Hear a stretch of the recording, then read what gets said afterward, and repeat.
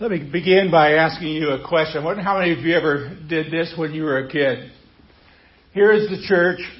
Here is the steeple. Open the door and, oh, whoops, it's Saturday. No one's here. So you got to do it this way. Here's the church. This is the steeple. Open the door and there are all the people. Now there's more of a body. Here's the pastor saying his prayers. There's more to it than that. So some of you remember that, what the church is. Now, I wonder how many of you also may have grown up and started by learning to sing this song. I am the church. You are the church. We are the church together. Anybody sing that besides me? No. Oh, good grief.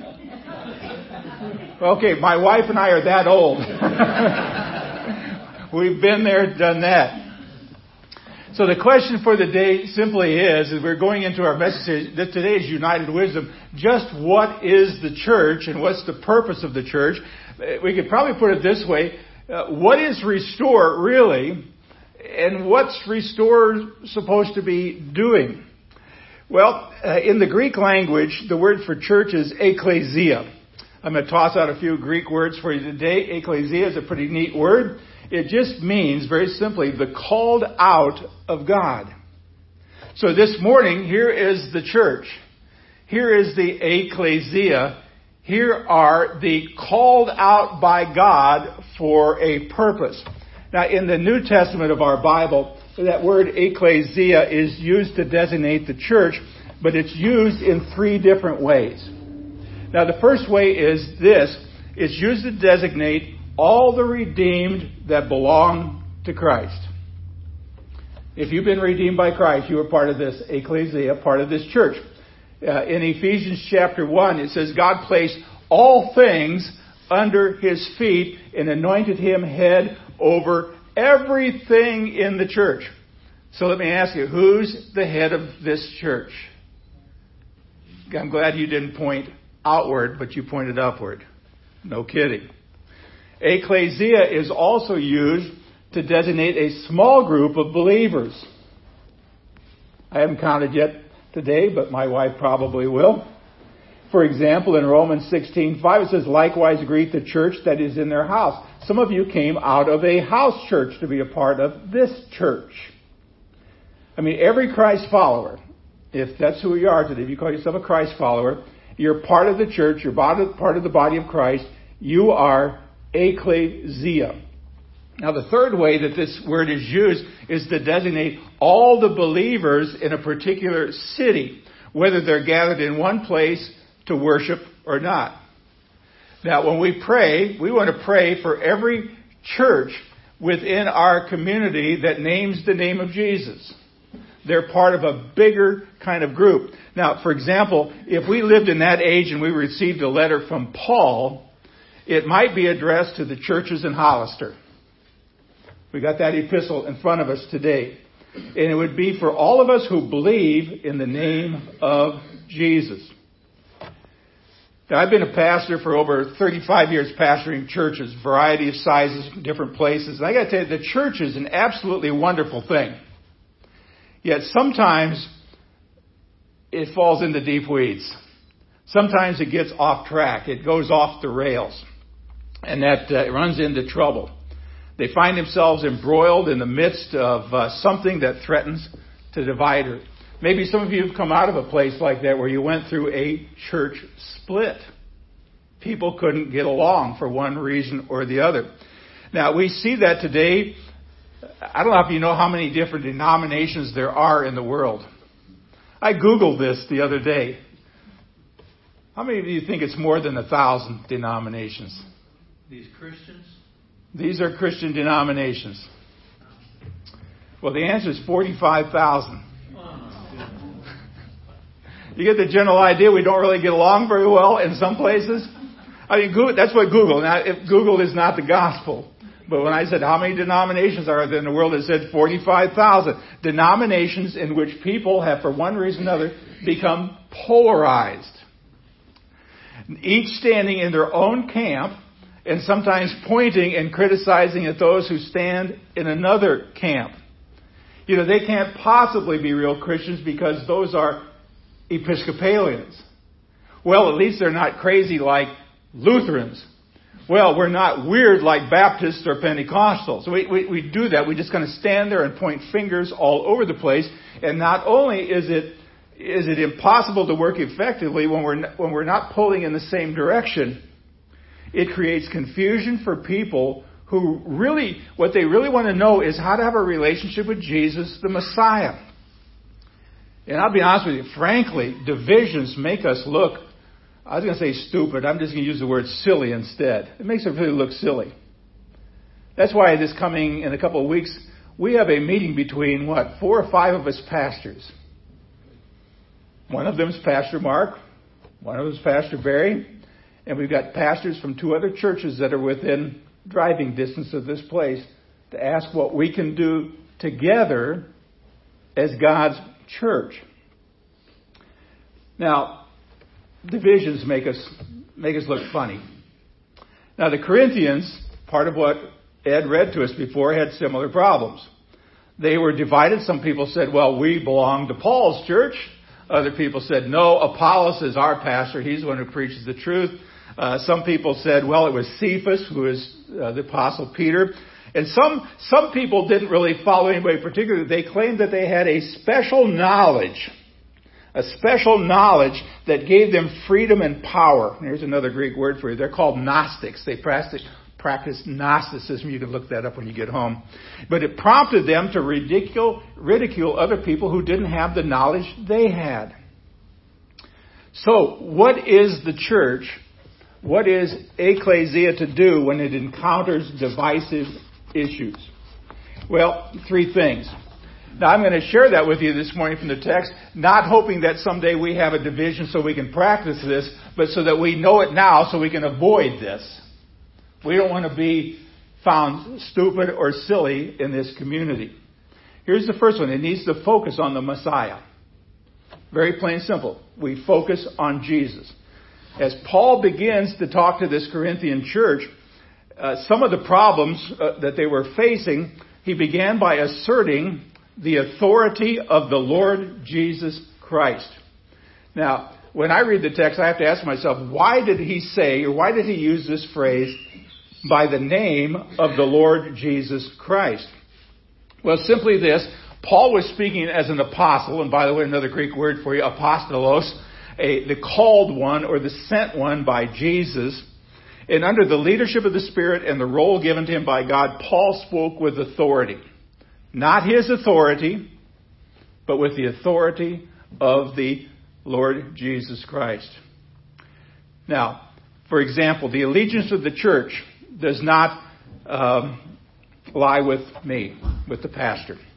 Even though I have a very unique role, I have a very unique responsibility, and I have a very unique calling on my life that God has assigned me to be here, to be the leader, to be the, quote, pastor.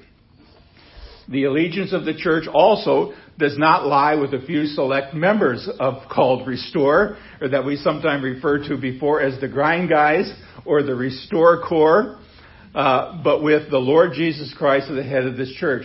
God has just called some people to particular reasons to fulfill His will. Now, in this text, 3 questions were asked.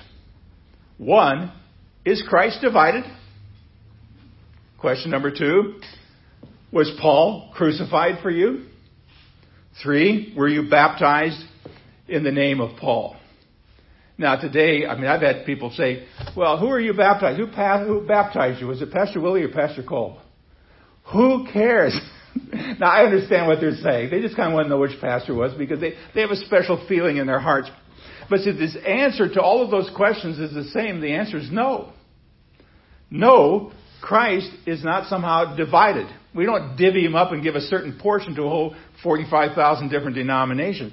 No, Paul didn't die for us. And no, we are not baptized in the name of Paul.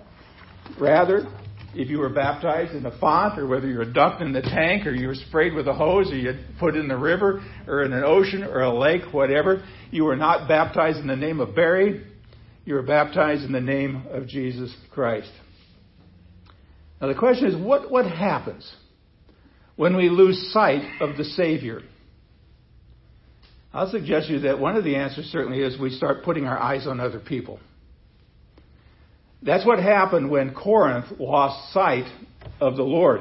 They began to focus on personalities. Paul, Peter, Cephas, Apollos. They began to focus on the problems that they were having with each other, to the point that they began to argue and fuss in their church. Believe it or not, even to the point where they began to sue fellow members. I've heard of churches where that's happened. Boy, God forbid that ever happen here. See, eventually the priority of the Corinthians became what they desired and not what God desired for their community of believers.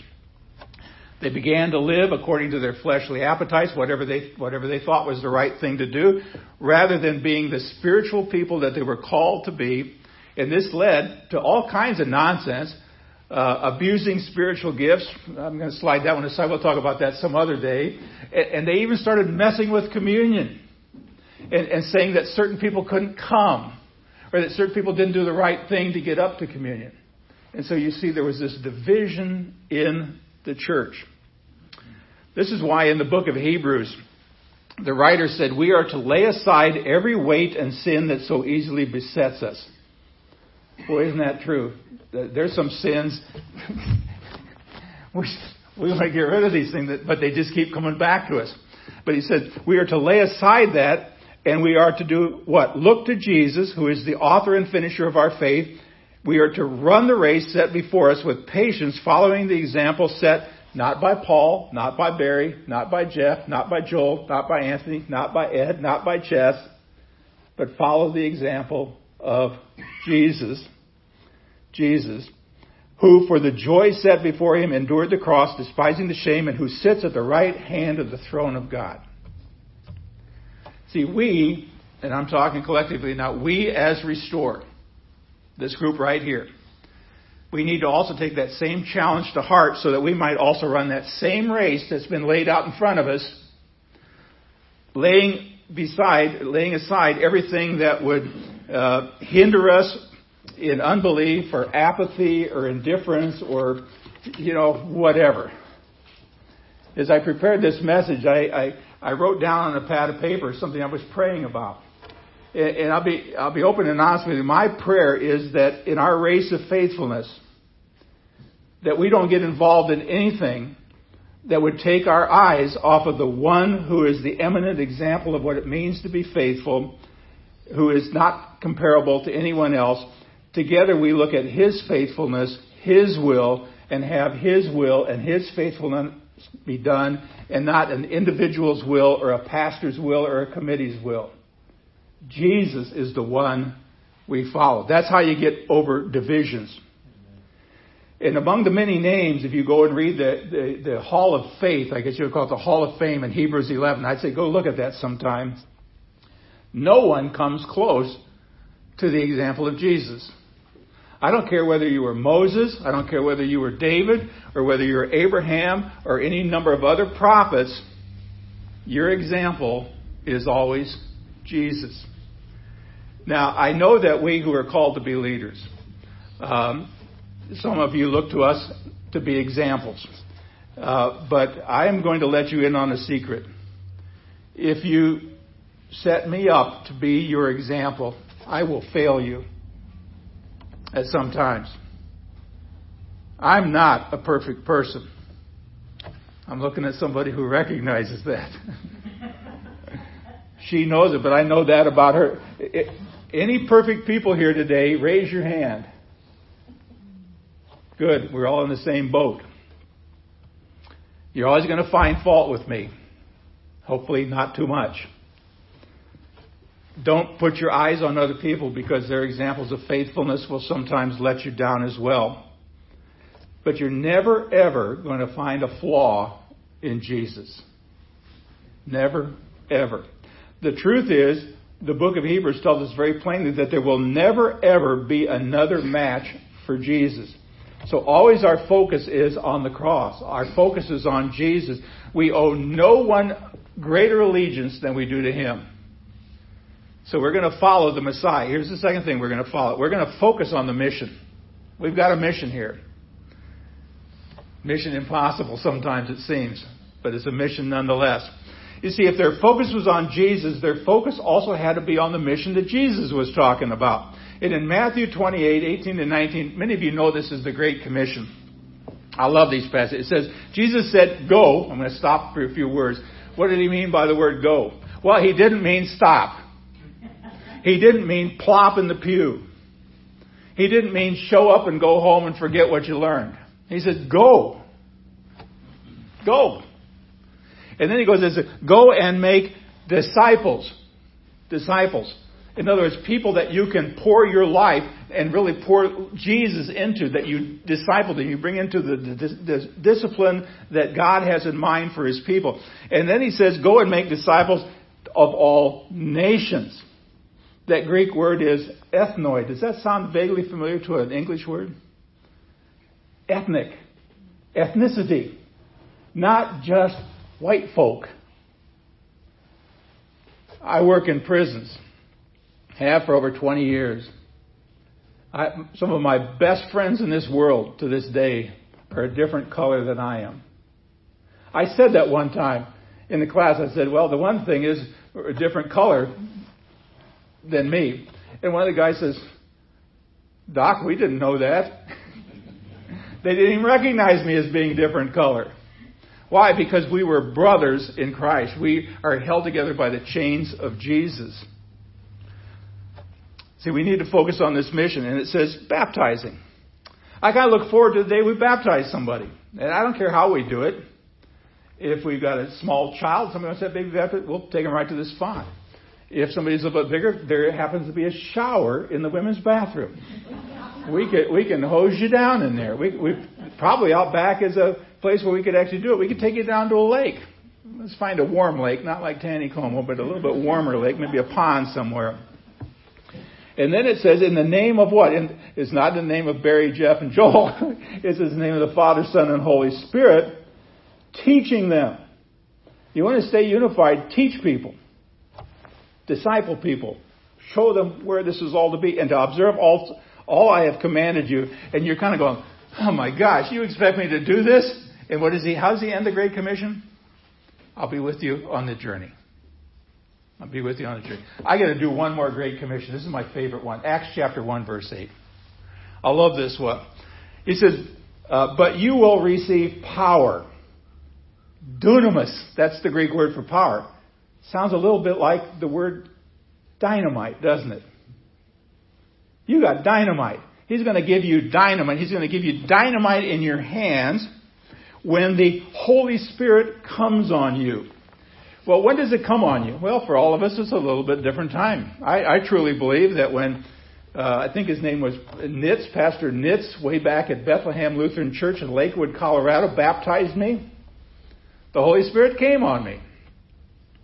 Now, for some of you, it may have been a little bit later, a little bit different thing. You may have been on the way to Damascus, and the Holy Spirit came on you, and you just found out about Jesus. It all became really new. And it says, and you will be my witnesses. Isn't that cool? You get to be a witness. You want to know what the Greek word for witness is? Martyr. You're going to be a martyr. Well, hold it. I didn't sign up for this. I didn't want to die for Jesus. Well, he said, that's what you're going to be. And then he said, I'm going to send you to Jerusalem, Judea, Samaria, and the ends of the earth. And you're going, I'm not leaving the Hollister Branson area. I've never been to these places. But yes, you have. Because Jerusalem is your family. In your neighborhood. Judea. Samaria. Oh, Samaria. Who were the Samaritans? People Jews didn't like. Different color, different attitudes, different problems. Yes, those people. And probably a lot of them are living around us. And then it says to the ends of the earth. Now, as a kid, when I heard that passage, I go, I'm never leaving Seward, Nebraska. That's up to some missionary. But I remember how long ago it was when I got off the plane in Johannesburg, South Africa, to teach and preach, part of a mission team. A guy greeted me by saying, welcome to the ends of the earth. Literally, the longest transatlantic flight from New York all the way down to Johannesburg, South Africa. I never expected to ever be in Thailand or to be in Russia 2 times or any number of other places, but that's where God sent me. But God sends you into those same kind of places, but with different names. For some of you, the longest, hardest journey you might have to make is across the street to your neighbor. Or maybe even closer, somebody who lives in the house with you. That's what He's called us to do. See, our mission then is to know the gospel. It is to preach the gospel. And so in other words, I'm going to say we are called to gospelize and baptize. Sounds pretty good. Gospelize and baptize. See, our mission is to share the good news of the death, the burial, and the resurrection of Jesus according to the Scriptures. So we focus on the Messiah. We focus on the mission. And the third, we focus on the message. See, the mission of the church is not to proclaim the latest fad, to look cool, but rather just to preach Christ and Him crucified. That's the only message that will ever bring restoration to a broken person. See, Paul may have looked like a complete idiot, by the world for preaching Jesus, but he would have rather been a fool in the eyes of this world and wise in God's sight than to be considered to be a fool by God and wise in the ways of this world. See, this world, I think sometimes, maybe some of you have experienced this, they consider us to be foolish. They think we're a little bit crazy. They think we're a little bit odd. Why? You believe the Bible? You believe all of that? I won't put the words I've heard in quotes, but you actually believe that stuff? You actually believe Jesus is the only way to heaven? Well, I got news for a lot of people. I think it's a whole lot better to enter heaven foolish than to go to hell considered wise by this world. And I hope the same is true for you. Now, here's a good question for Restore. Are we going to transform our culture, or are we going to allow our culture to transform us? Will we keep our eyes on the Messiah, the mission, and the message? See, in Corinth, the entertainment of the day was to hear an eloquent speaker. Now, I do okay, but I'm not all that eloquent. Oh, sure you are. I was going to wax eloquent, but somebody said, you're going to wax elephants? That'd probably be more in my line. But see, Paul's call was not to entertain people. He was not there to scratch their itching ears or wow the crowds with his oratorical skills. He was only there to talk about Jesus. See, he didn't want to do anything that would draw attention to him and take away from the message. Now, I'm not going to pick on any people I've seen on television or heard on the radio, but there are some people where you might as well put the spotlight on that guy from the time he walks out there and he's dressed in clothes. He's got shoes that probably could pay for everything I have in my closet. And it all seems to be about me, when it's got to be about him. It's got to be about him. And I just pray that it never be that we do anything that takes away from the message of the gospel. I mean, if you ever come here on a Sunday morning and you hear something other than the message of the gospel, then you have a right to be upset. But not to the point of division. There are ways to take care of that. It's called Matthew 18. We can talk about that some other day. And I've also been praying that we never proclaim anything else to the lost and dying community in this world than salvation through Jesus Christ and Him alone. See, the age in which we live in has a message of its own. And you hear that all the time. You don't have to watch network news and you can hear the message of the day. I decided yesterday I will never buy another piece of Adidas after I saw a commercial during a basketball game yesterday. Never again. Parting company with that nonsense. I'm going to draw a line, and the line is going to divide me and Jesus from a whole lot of other stuff. See, they say if you're sincere about what you believe, and I have no doubt that this company is sincere in its beliefs, well, they say that because they don't think there's anything right or wrong in this world. It's just what you conceive of being right or wrong. See, this nonsense actually has entered into Christian circles. Don't have to look very far. I see it when somebody will tell me when I want to share Jesus with them. Well, it doesn't really make much difference what you believe as long as you're sincere. Well, you can be sincerely wrong. We can't make up our own mind as to what is going to get us to heaven. So let me ask you a question. It's kind of an important question. Is it important that you are sincere in your beliefs or in what Jesus says is right? That's the question. Is it more important that you are sincere in what you believe or what Jesus says is right? Now the answer, it is important what you believe is right according to the inspired, inerrant, Spirit-given Word of God. See, the church only has one Messiah, and it ain't me. There's one Messiah, his name is Jesus. The church only has one mission, and that is to win disciples in our world. The church only has one message. It's right there. The message of the cross.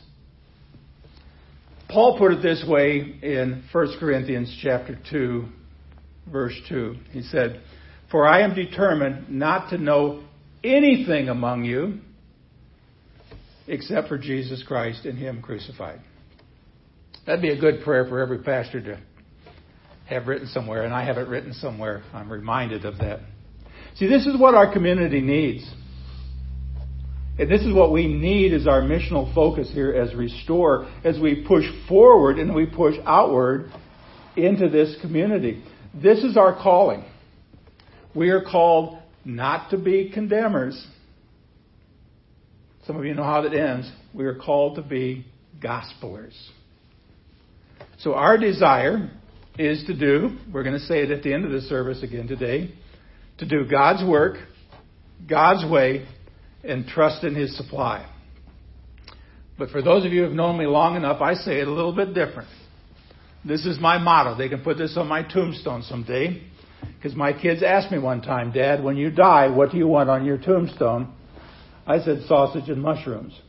Now, if you came from Wisconsin or Illinois, you know that's the type of pizza they sell up north.